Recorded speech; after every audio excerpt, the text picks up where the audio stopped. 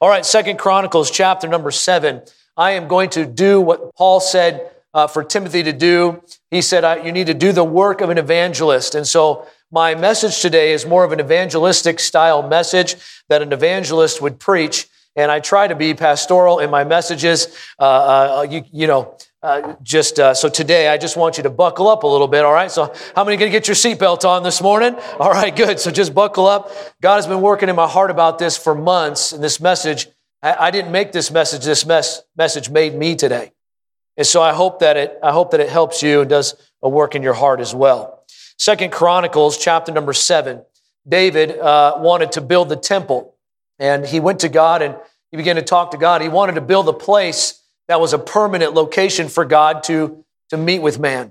And God told David, he said, you're not going to be able to do it. Your hands are bloody. David was a man of war. And he said, I'm not going to let you do it. But he said, I'll let your son Solomon do it. And so David began to prepare. And that was a long process. And so the temple was built, the first temple. And it was probably the greatest structure that's ever been built on earth. There are estimations of how much it cost to build in today's dollars. It's in the millions, in the billions, they even say. This was an amazing feat for Solomon. And so they finish the temple, and they're dedicating the temple. And so here we find Solomon is dedicating the temple to the children of Israel. All right, so we're in 2 Chronicles chapter number 7. Now, when Solomon had made the end of praying, chapter 6, if you have time today, read Solomon's prayer in chapter 6. I wish we had time to read it today.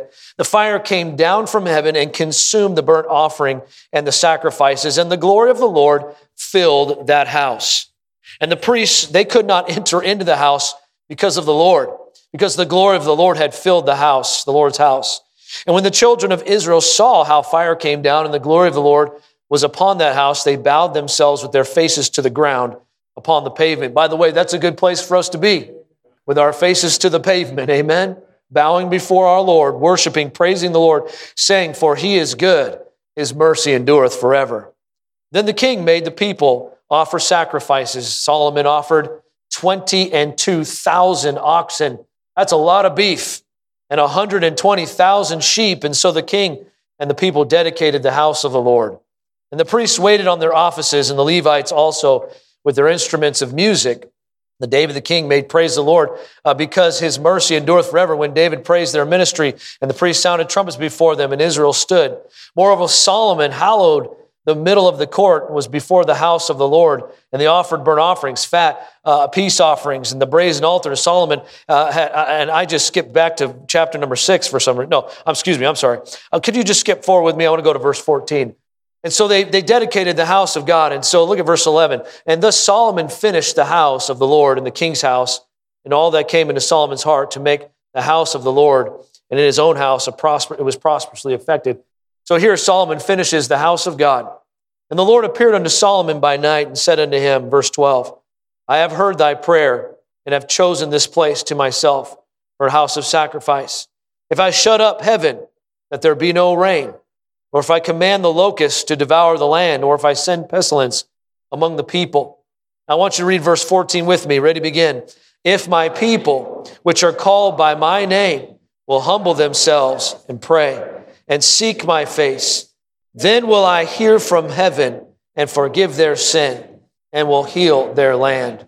As we begin our prayer revival this week, I wanted to preach a message that was born really out of a time of prayer with God. I believe that the greatest friend of surrender in our life is prayer. Last week we talked about the enemy of surrender, which, do you remember what that was? It was pride. Well, the greatest friend of surrender is prayer, and I believe the greatest friend of prayer is surrender. The two, to do fully each one of them, you must fully do both.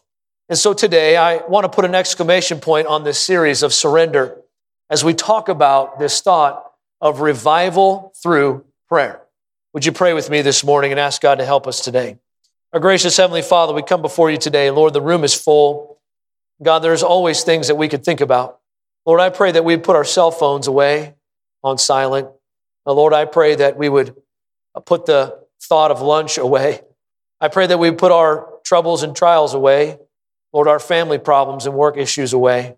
And Lord, I pray that for the next few minutes together, that you'd help us to focus on your word. I pray, God, that we would listen to the word of God. Lord, I pray that you'd remove me as much as possible from this message. And Holy Spirit, I pray that your Spirit would move throughout these pews today, these chairs. Lord, that you would strike at the heart of us. Lord, I pray that we would remove all of our preconceived ideas, all of the things that we've heard before. I pray, God, that we would put all those things away, and God, we would listen with hearts and wide open to you to move in us. In Jesus' name we pray. Amen. You may be seated. By the way, we are glad to have Brother Dole and his wife going to be baptized today. And I said we're going to have Brother Dole and his wife be baptized today. We're so excited about that. Amen. And so he's got a lot of family with him today. And so thank you for coming, and we're excited about that. Don't mean to embarrass you, Dan. You can get me after church for that, all right? He was a cook in the Navy. He cooked on a submarine. He's not afraid of anything, amen? So anyway, here's the question I want to ask for the message today. Can we see revival again? Could we see revival again? Looking around us, I believe the quick answer to that would be definitely no. As we see what is happening in America and around the world, this downward spiral of morality in our country, and even worse, the church is dancing toe-to-toe with the world as it spirals down. There's no difference between the Christian and the non-Christian. We see these things, and I think if we're not careful, we would say, no, revival is not possible. Without a shadow of a doubt, though, that even though revival is impossible with man, revival is always possible with God, because nothing is impossible for God. How many have learned that to be true in your life? Nothing is impossible for him. One of the issues is our generation has never seen revival. You and I. Revival, widespread revival, hasn't happened in our country for at least 150 years. Is it possible for God to bring about revival again? And my answer to that is without a shadow of a doubt, he can, and he wants to. D.M. Panton said this: revival is the inrush of the Spirit into the body that threatens to become a corpse. Reviving again, coming back to life. And may I just say that God can bring the church back to life. And all God's people said, hey, it feels like it's freezing to me in here. Can somebody look at the thermostat? My feet are cold, so you guys must be cold. Don't worry, it'll get hot in just a minute. The issue is, we have not seen revival. And listen, may I just say today, and I was reading a story about a tourist group that visited Spurgeon's church in England. Now, at one time, Spurgeon, the Prince of Preachers, would preach to over 5,000 people in this church in England, and now it's closed. The doors are shut. It's a tourist attraction, and people go there to tour it. And so a story was told that a tour group was going through there, and they heard a man crying and praying to God. And they went into the auditorium. They saw a man kneeling before the pulpit of Spurgeon, and he was praying, and he was crying out to God, God, do it again. God, do it again. How many believe that God can do it again? Come on now, only 3 hands went up. I'm worried about you now. How many believe that in and out is good? All right, got you there. How many believe that God can do it again? Amen. Hey, got you. All right. Hey, God can do it again. God can bring the church back to life. God can bring the sinner back to life. Maybe you're here and you don't know Christ as your Savior. God can save you. Man, if he can save me, he can definitely save you. Amen. And so I'm just telling you today, God can do it again. Here's a couple things I want to bring to our thoughts today. And if you're taking notes here, number 1, we need to remember the revivals of the past. God has done it before. God has done it before. Psalm 77, verse 11, I will remember the works of the Lord. Surely I will remember the wonders of old. God has done some amazing things, yet amazing things in America God has done. God has done revivals in the past. I will meditate also of thy work. David says, I will talk of thy doings. God has done some amazing revivals in the past. It was exactly 12 noon on September the 23rd, 1857, when a tall former businessman climbed creaking stairs up a 3rd-story old church building in lower New York City. He entered an empty room, pulled out his pocket watch, and he sat down and he watched as 5 minutes went by, 10 minutes went by, 20 minutes went by. It looked like no one was going to come. As the minutes ticked by, the solitary waiter wondered if everything he had been doing was a mistake. For 3 months, he'd been visiting boarding houses, those are hotels, shops, offices, inviting people to this 88-year-old Dutch North Church in Fulton Street in New York. He'd been inviting businessmen to come pray. The church had fallen on slim days. Old families had moved away.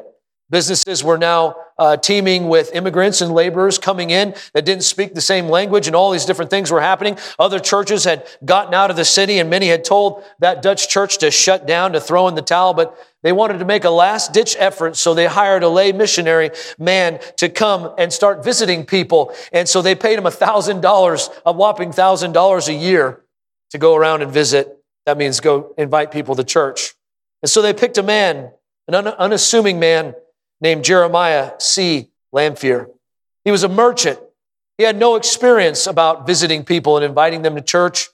He was 49 years old. He gave up his trade, his position, to knock doors for that little salary.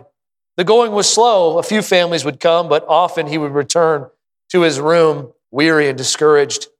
He would spread out his sorrows before the Lord. Lamphere learned a thing or two about prayer. He never failed to draw strength from God in his time of prayer. And while going in his rounds of visitation, he had this idea the Lord put in his heart in his prayer time that businessmen might like to get away for a short period of the day to pray, just once a week, maybe between 12 and 1 o'clock. And so he began with permission of the church to hand out flyers and handbills and began to invite businessmen to come to the church to pray. And so here he was waiting. He waited 10 minutes and then 10 more. The minute hand pointed to 12:30, and at last he heard a step on the stairs. One man came, then another. By the end of the day, there were 6 people there. After a few minutes of praying, the meeting was dismissed, and they decided they would meet the following Wednesday. That small meeting was in no way extraordinary. By the way, when God moves, it doesn't usually start out extraordinary. It starts out in the smallest things. There was no great outpouring of the Spirit that day, but Lamphere had no way of knowing what was about to happen. Looking back, historians can see that the conditions at that time for revival were ripe. It was the 1800s, the golden age of religious interest, and by this time, the nation had lost its interest in God, lost its interest in religion. God was becoming a second thought. The West had opened up. Gold was discovered. People started flocking to California in search of being rich quick. The railroad was a craze. Slavery was a hot issue at the time. Fortunes ballooned. Faith was beginning to diminish as men fell in love with their wallets. Lamphere did not know much about these things. All he knew was that men stood in need of prayer. The next Wednesday, 20 men came to this hour-long prayer meeting. The following Wednesday, 40 came. Lamphere decided to make the meeting daily as it was growing, and they took over a larger room. That very week on Wednesday, October the 14th, our nation was staggered by one of the worst financial panics of history. Banks closed, men were out of work, people were committing suicide because they lost their fortunes. The crash definitely had something to do with what would happen, as now the Fulton Street meeting had to take over several buildings as they drew crowds of over 3,000 every day to pray. Lawyers and physicians, merchants and clerks. This is in New York City. Bankers and brokers, manufacturers and mechanics, porters, messenger boys, they all came to pray. Draymen would drive up to the curb, tie up their horses, and come in for a few minutes. Rules had to be drawn up. Signs were posted. Brethren are earnestly requested to adhere to a 5-minute rule. Men were only allowed to pray for 5 minutes because they couldn't fit everyone into the prayer meeting. Another placard read, prayers and exhortations not to exceed 5 minutes in order to give all opportunity. It seems that the Fulton Street prayer meeting began to strike a nerve, and revival began to spread across the country. On November the 5th, 1857, a New York newspaper carried the story about revivals in Hamilton, Ontario, Canada, where 400 people came to Christ in just 2 days. Accounts of local revivals began to appear as religious papers would talk about how the Presbyterians and the Baptists and the Methodists were having revival all across the country. People were coming to Christ in Cincinnati and in Chicago and in other areas. New York had a headline one day that read, New York bows in prayer as 10,000 businessmen prayed for 1 hour in the city center. The revival not only affected our country, but it also traveled across the Atlantic. 2 Irishmen came and attended the prayer meetings and took the vision back home. They shared their vigor for what they had saw. They began to throw themselves into evangelism with a renewed vigor for Christ. William Gibson was one of those men who had visited that prayer meeting, and he wrote in his diary shortly following that immediately there was an aftermath of revival that broke out in Ireland where over 100,000 people came to Christ. Some calculate that over this very short revival, as many as 3% of the United States population were converted to Christ during this time. Over 1 million people got saved because of a prayer meeting. Sparked out of this, the thought of prayer was the Welsh revival. The Welsh revival was started because a 12-year-old boy named Evan Roberts began to pray for revival every day. 12 years old. How many are 12 today? Any 12-year-olds today? Any 12-year-olds in here today? No 12-year-olds. See, we're not going to have revival. Jack, how old are you? He's 10. Jack told me the other day, he says, I want to be a pastor, preacher. Amen. There we go. Daniel, I know you want to be a pastor too. Yeah, he told me the other day, he said, I said, do you want to be a pastor? He said, no, I will be a pastor.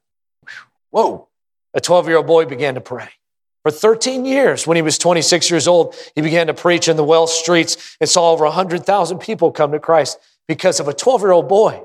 The First Great Awakening in the mid-1700s saw some of the greatest things happen for God here in our country. How was the First Great Awakening start? By prayer. By prayer. Whitfield would pray all night before he would preach. Sometimes the folks would say that the floorboards in his room were worn out from his knees. The wall was stained from his breath. Sometimes Whitfield would stay in his rooms for weeks at a time, praying for God to do something. You see, the problem with us is we think that we can do something, and the truth is we can do nothing. Isn't that what John 15 says? Abide in me, and I in you, for without me you can do nothing. And so we don't pray because we think that it's on us, and it's not on us.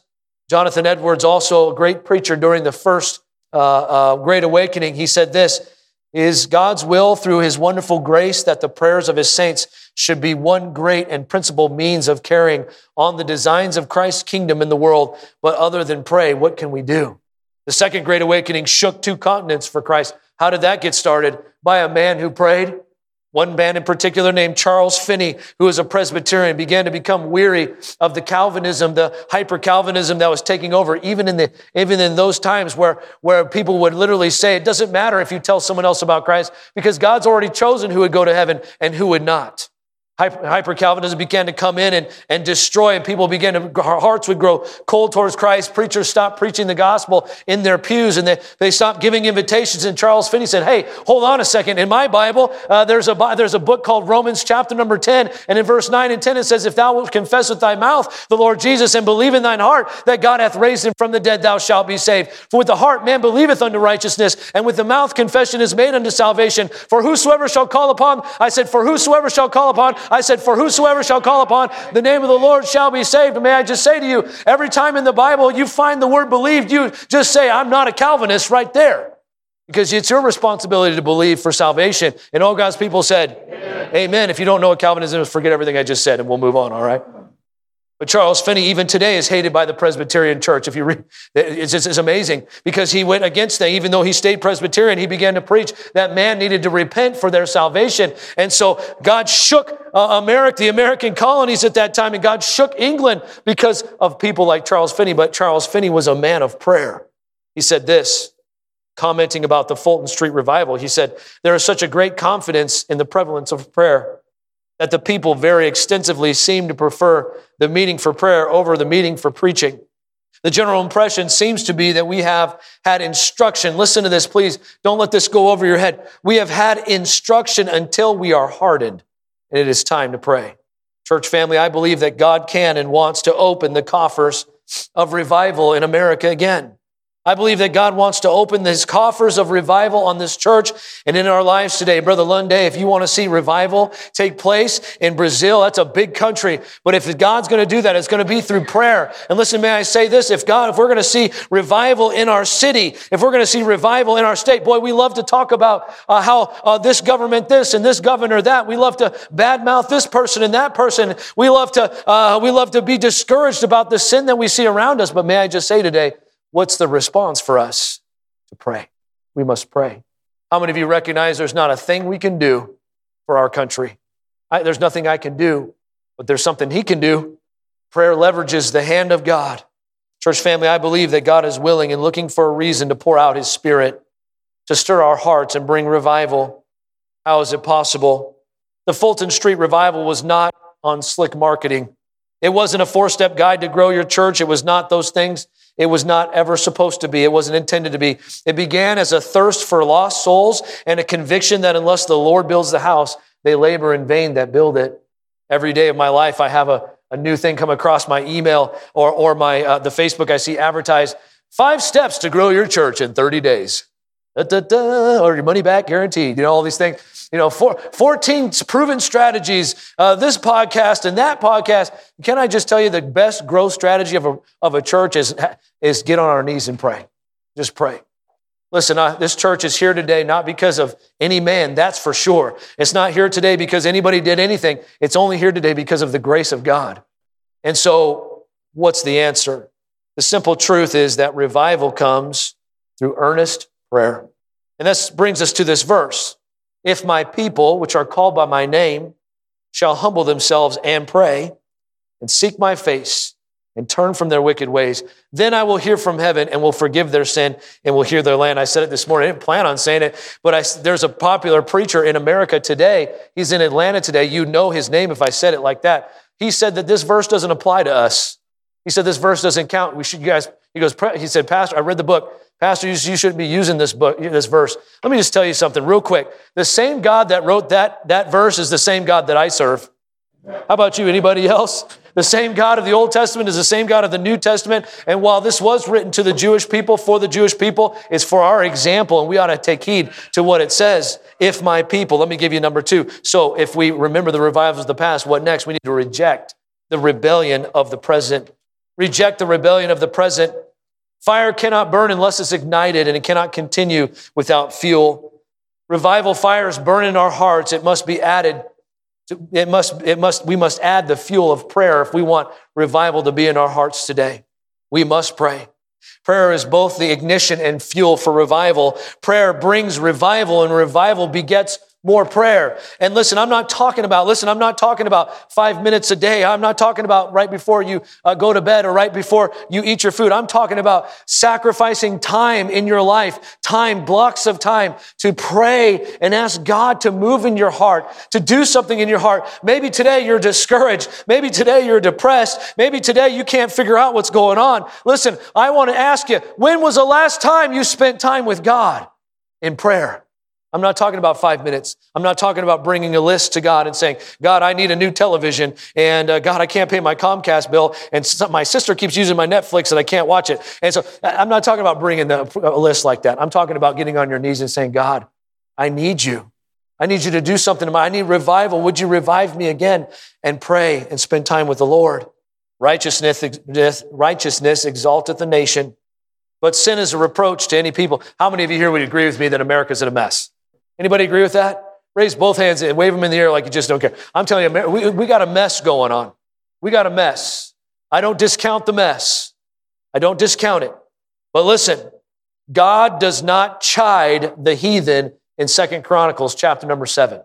God does not say, if the heathen will humble themselves. That's not what he said. I know you've heard this message before. You've probably heard it 100 times, but I want to preach it again. No, if my people, which are called by my name, hey, if you call yourself a Christian, he's talking to you, my friend. If my people, God is not concerned with the LGBT community. God is not concerned with all those things. Yes, it's an affront to him, an abomination, and all those things. But I'm telling you, that's not God's concern. God's concern is his people. It's us. Will we bow? Will we humble ourselves and pray? Will we seek his face and turn from our wicked ways? There's a word in this verse that I love. It's the first word. What's the first word of verse 14? If. I love the word if in this verse. How many of you have kids? Raise your hand if you have kids. How many of you ever tell your kids if, for instance, I might not give you up for adoption if you clean your room? Or... the list goes on. How about if you're responsible, I'll help you get your driver's license. Or if you do your chores, I'll let you play video games. That's a wonderful word, the word if. You know what that word if tells me? God gave me this in my prayer time last night. It's not in the notes. You know what that word if tells me? Number one, we have a choice. We have a choice. If my people. You have a choice today. You could walk out this room, forget everything I said, and go to In-N-Out, eat a double animal style, and you'll be fine. and nothing ever happens. Or that word if. Or that word if my people, or you'll choose. We have a choice today. Listen, revival is a choice. We often say, God, send revival. Send revival, God, send revival. God's saying, I will send revival when you choose revival. You see, what we do is we come to God and we say, God, we pray obligatorily, God, send revival, and yet we have sin in our hearts and in our lives. God, send revival, and yet we don't bow before him and seek his face. We don't pray. We don't ask for it. Listen, I love this word if, because you know what else it tells me? Not only do we have a choice, for Brother Soda, we have a chance. Amen. Amen. We got a chance. You ever mess up when you were a kid and you're glad when your parents gave you a second chance? Well, I tell you what, if you, here's what I see here. We have another chance. Church family, listen, we have another chance. We have another chance. If my people will humble themselves and pray and seek my face and turn from their wicked ways. Listen, we have a choice and we have a chance. We have an opportunity. How many of you want to see America turn her face back to God? How many want to see that? How many want to see America, instead of declining, actually start to incline towards morality? How many want to see in America more churches started and more people come to Christ? How many want to see in America these things change? And we have a chance. Listen, Jesus is coming back soon. I hope you're listening this morning. Jesus is coming back soon, but he hasn't come yet. And so we still have a chance. Amen. Hey, listen, God might destroy America. Boy, I tell you, some people might not understand this preaching, but I'll tell you, God has got a hold of my heart right now. I'm telling you, listen to me this morning. God might destroy America for what she's doing, and he may, but he hasn't done it yet. And so we have a chance. Amen. We have a chance to humble ourselves. No, you say, well, if the so-and-so party would just figure this thing out and come around. Listen, it has nothing to do with politics. Amen. Well, if the White House, if this house, if that house, if they would just pass some legislation, this is the problem. It's not about the governor. It's not about the president. It's not about all those. It's about us. It's us. If my people, we have a chance. I said, we have a chance. Listen, we have a chance to turn Manteca back to God. Our city. I had this thought the other day. Wouldn't it be neat if we had a citywide prayer meeting? I wonder how many Christians would come to the citywide prayer meeting. I had another thought. I won't share it with you. It'll scare you half to death. I'm saying, wouldn't it be amazing if this city turned their hearts back to Christ? And the neighbors, and listen, if we would just turn back to Christ, maybe our neighbor would see it and come to Christ himself. Maybe our coworker would see a difference in us and get saved. Oh, may I just say today, Christian, may I just say this morning, we have a chance. We have a choice. I need to hurry. Let me give you number three. All right, so we must remember the revivals of the past. We must reject this rebellion of the present. What does that mean? What does it mean to reject the rebellion of the present? What does it mean to do these things? Then number three, we need to revive the remedy for the problem. You see, the problem is there's a problem with God's people.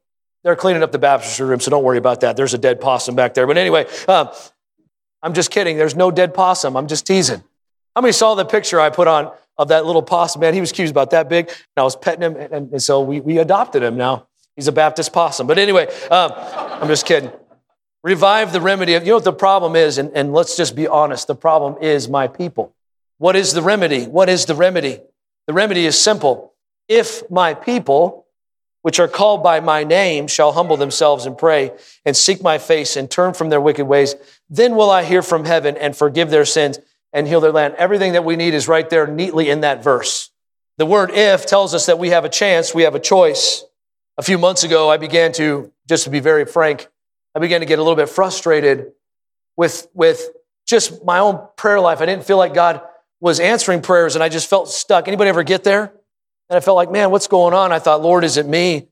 And by the way, if you ever ask the Lord if it's you, it probably is you. I said, God, is it me? And God said, yep, it's you. And God began to do a work in my heart. I won't go into all the details. I don't have time. But basically, he began to work me over of this thing of prayer. And I began to realize that I prayed as a pastor, but I wasn't a praying pastor. I prayed my lists. I did those things that I was supposed to do, but I recognized I had come to the end of myself, and I recognized there needed to be a shift in my life. If God was going to do something in Manteca, if God was going to do something in our church, if God was going to do something in my own family, then I needed to learn how to pray. And so I began to pray, and this message is not about me. Please don't get me wrong.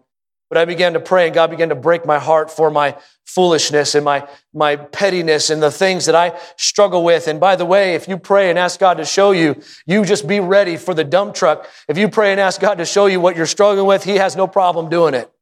And I began to really, God began to wick out of me some things that I needed to be wicked out of me. And may I just say, I wanted to try to transfer and communicate to you that shift that needs to take place in our lives, that shift of just being a praying Christian, to not a Christian that prays. I'm talking about, Lord, thank you for this food in Jesus' name, amen. I'm talking about, Lord, help us have a good day tomorrow in Jesus' name, amen. I'm talking about not the pre-recorded, pre-rehearsed, said over and over again. We don't even think about it, kind of a praying Christian. I'm talking about a Christian that says, instead of sleeping in tomorrow, I'm going to get up and I'm going to spend time with God. Instead of watching 5, 6, 7 hours of Netflix, I want to spend at least an hour with God. I'm talking about the Christian that doesn't go fishing or golfing or anything every single day of the week, but actually spends some time praying and talking to God. I'm talking about Christians who put aside, who make a shift to not just be a Christian that prays, but be a praying Christian. Because if we want to see revival, we must do this. Somebody once said that God is pent up revival. God is ready to revive. You say, what's the remedy then? What's the remedy? The remedy is in the verse. If we will humble ourselves and seek His face. How many of you, when you were a kid, you wanted to know if you were right with your parents, everything was good. And so you wanted to see their face. So you kind of look at their face to see where they're at. How many know what I'm talking about? And you see your mom, you see her face and then you ran. You know what I'm talking about? Oh, no. So that's the face. And now that you're a married man, you know the face. You know what I'm talking about, guys? And so anyway, I'm just teasing. And so you want to see that there's something about the face, something about that joy or and Gavin right now, one of my sons, he's got special needs. He loves eyebrows. And so he comes and goes, Dad, eyebrows? And I do that. And he does it. And then I do that. But boy, I tell you, you know who knows when I'm upset? Gavin knows. I don't even have to say anything. He just comes up and starts rubbing my arm. Are you okay, Dad? You okay? Because it's my face. Seek His face. What is God's face towards us right now, towards you right now in your life? What is His face towards you? Pray, seek His face. And oh, how about this one? Turn from our wicked ways. Turn from our wicked ways. May I just say this morning, the Bible says we're all sinners. For all have sinned and come short of the glory of God. If you're here today, I hate to break it to you, you're a sinner. How many understand what I'm saying? I'm a sinner also. Brother Asprelli is one of the biggest sinners I've ever met. You got to meet him after church, but we're all sinners. We all break God's laws, and listen, there's a penalty for that sin. The Bible tells us that the wage of sin is death. All the sin that we've done in our life has a penalty. It has a payment. The wage we get on earth, by the way, you can drink yourself to death. That's a wage of sin. I said, you can drink yourself to death. That's a wage of sin. You can cause problems and issues, but there's also a much more sinister wage of sin. The Bible says in Revelation that death and hell were cast into the lake of fire. This is the second death. That death, that fire, that death is the wage of sin. Our sin cost that. Jonathan Edwards preached his message, Sinners in the Hands of an Angry God. And if you read the story, it's amazing. People were literally holding on to the posts because he preached things like this. He would say things like, sinners are swinging over the mouth of hell by a thread and the flames would lick up. And he said it could singe the rope at any time and fall into hell for eternity. And people would hold on as he would preach. And may I just say today, just as revival is a choice for the Christian, salvation is a choice for the sinner. Maybe you're here today, you don't know Christ today. Listen, can I just say, you could leave today, you could be mad at me, I don't want you to be, I want you to like me, but you could leave today and be upset about what I say, but can I just tell you something? Jesus Christ died on the cross for you, but God commended His love toward us. That means He demonstrated His love toward us in that while we were yet sinners, He died for us at our worst place. He came, He died for me, He loved me so much, for God so loved the world that He gave His only begotten Son, that whosoever believeth in Him should not perish, but have everlasting life. Christ has done everything He can. He's paid for your sin. Would you choose Him today? Would you choose Him today? Come to Him, say, Jesus, please save me. We're all sinners, but there's a difference between sin and living a wicked way. Some of us in this room this morning, we are not going to see revival. You will not receive revival until you turn from your wicked way. Some today are living their life in drunkenness and immorality, doing things they should not do outside of marriage. Some in this room today have the sin of lukewarm spirits. Whatever happens, happens. These are wicked ways. While we all sin, and I'm so thankful, 1 John 1:9, if I confess my sin, He's faithful and just to what? Jesus is waiting to forgive your sin, but you need to be ready to turn from it. May I just say today, I know it's quiet in here. I know preachers don't like talking about sin anymore. So be it. We're not going to see revival unless we turn from our wicked ways. I said, well, listen, there are people outside of these walls dying and going to hell for eternity because Christians won't turn from their wicked ways. God is staying his hand of revival off of the church because Christians are living in sin. Sin is not a big deal. Well, what about grace? Doesn't grace cover all the sins? Yes, grace did abound. Where sin did abound, grace did much more abound. But shall we continue in sin? Romans chapter number 7, verse 1. Shall we continue in sin that grace may abound? Paul said what? God forbid. No, God did not save us from sin so that we could serve sin. Listen, you're not a servant to that sin anymore. Jesus Christ died on the cross so that you could be free from that sin, so that you could serve God and not reap to yourself the wages of sin, but actually reap to yourself the wages of holiness and righteousness in your life. In other words, God saved you so that you could serve him and have the wonderful blessings of living a Christian life in him and not serve sin. This is the remedy. This is the remedy.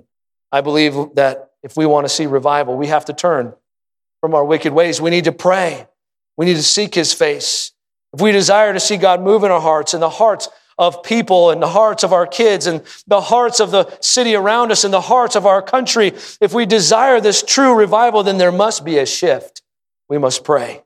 I have in your notes today, I won't go over them, several things I'd like to do as a church about being a praying church. One of them includes praying before service, weekly prayer meetings. There's 168 warrior prayer thing that I'd like to start. We're going to talk about more of that this week, but I don't have time right now. But there's many things that I'd like to see happen to our church to shift from a church that prays to a praying church. And how many say amen to that?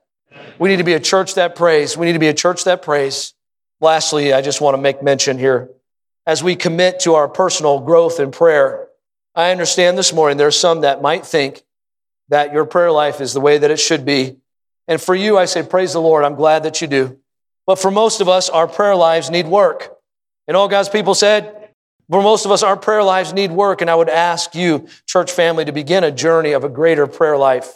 In your life, perhaps your prayer life is haphazard, distracted, or inconsistent. I would challenge you to set aside time each day, consistently, intentionally, fervently focused prayer. Maybe your prayer life right now is 5 minutes. Would you consider increasing it to 10? Maybe your prayer life right now is an hour. Would you consider an hour and a half? Would you consider growth in your prayer life? Perhaps today your prayer life could go from being a monologue to a dialogue. You say, what does that mean? What that means is instead of going to God and say, God, I need, Jesus' name, amen, to God, what do I need? Would you speak to my heart? God, show me where I'm wrong. Show me what to do next. God, I don't know what to do. Anybody here not to know what to do next besides me? I constantly feel like I'm saying, God, I don't know what to do next, God. Oh, but listen to him. Have a prayer time. Have a prayer life. It's not just about having a laundry list, but spending enough time with God to ask him to speak to you, to reveal things to you, to direct you, to give you a sense of his control in your life. This is what prayer is and should be. I read this past week. I wasn't for the message. It was interesting. It came across my desk somehow. But I read about a pastor and a Baptist church it's Southern Baptist, but it's a Baptist church in Tennessee. And the article caught my attention. The article said, Tennessee church baptizes over 1,000 since Christmas. I thought, that's interesting. And so I read the article. I don't have time to talk about the whole article, but it's true that church is seeing a revival in that church. People are getting baptized almost by the hundreds every week in that church. And I began to read about the story about it, what had happened. By the way, you say, well, God can't do a revival in a different kind of church than ours. That's one of our problems right there. God can do whatever he wants to do. Amen. And so I read this article, and really the bottom line was the pastor said, and I'll cut it short. He said this, basically, he said, I realized I was doing everything on my own. And he said, I began to pray. That was it. That was it. It's so simple. He said, I began to pray for hours, and I prayed, and I prayed, and I prayed. And he said, then our church started praying, and then God is doing this thing in their church. And by the way, I want to be at a place in our church where God can move when he wants to. A man named Ravenhill said this, no man is greater than his prayer life. No man is greater than his prayer life. A pastor who is not praying is playing. This was written back a long time ago. A pastor who is not praying is playing. The people who are not praying are straying. Poverty-stricken as the church is today in many things, she is the most stricken here in the place of prayer. We have many organizers, but few agonizers. We have many players, but few prayers. Many singers, but few clingers. Lots of pastors, but few wrestlers. Many fears and few tears. Much fashion, little passion. Many interferers, but few intercessors. Many writers and few fighters. If we are failing in anything, we are failing. If we are failing here in prayer, we are failing everywhere. Matthew Henry said this, when God intends great mercy on his people, the first thing he does is set them a-praying. What happens when we remember the past, the revivals of the past? What happens when we reject the rebellion of the present? What happens when we revive the remedy of the problem? Guess what happens? And most certainly we will reap the rewards of his promise. You know what I like here in this verse? I like the word if, but I really like the word then. The Bible says, if my people, which are called by my name, will humble themselves and pray and seek my face and turn from their wicked ways. What's the next word? Then. Say that again.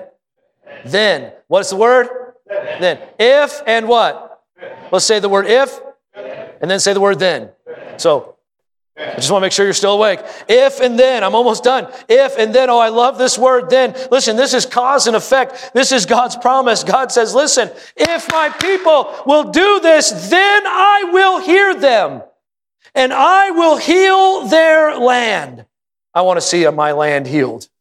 I want to see the sickness of sin that has been brought upon America healed. I want to see families that have been destroyed because of sin and because of all these things healed. I want to see that in my day. Listen, I'm going to die soon, and not soon, but hopefully one of these days. You're going to die one of these days. We're all going to die. We're all going to be put in the grave. But wouldn't it be awesome before we pass off the scene, Brother Renison, to see it then? To see it then? God to do something in our midst. God, would you move, please? I don't believe in predictions.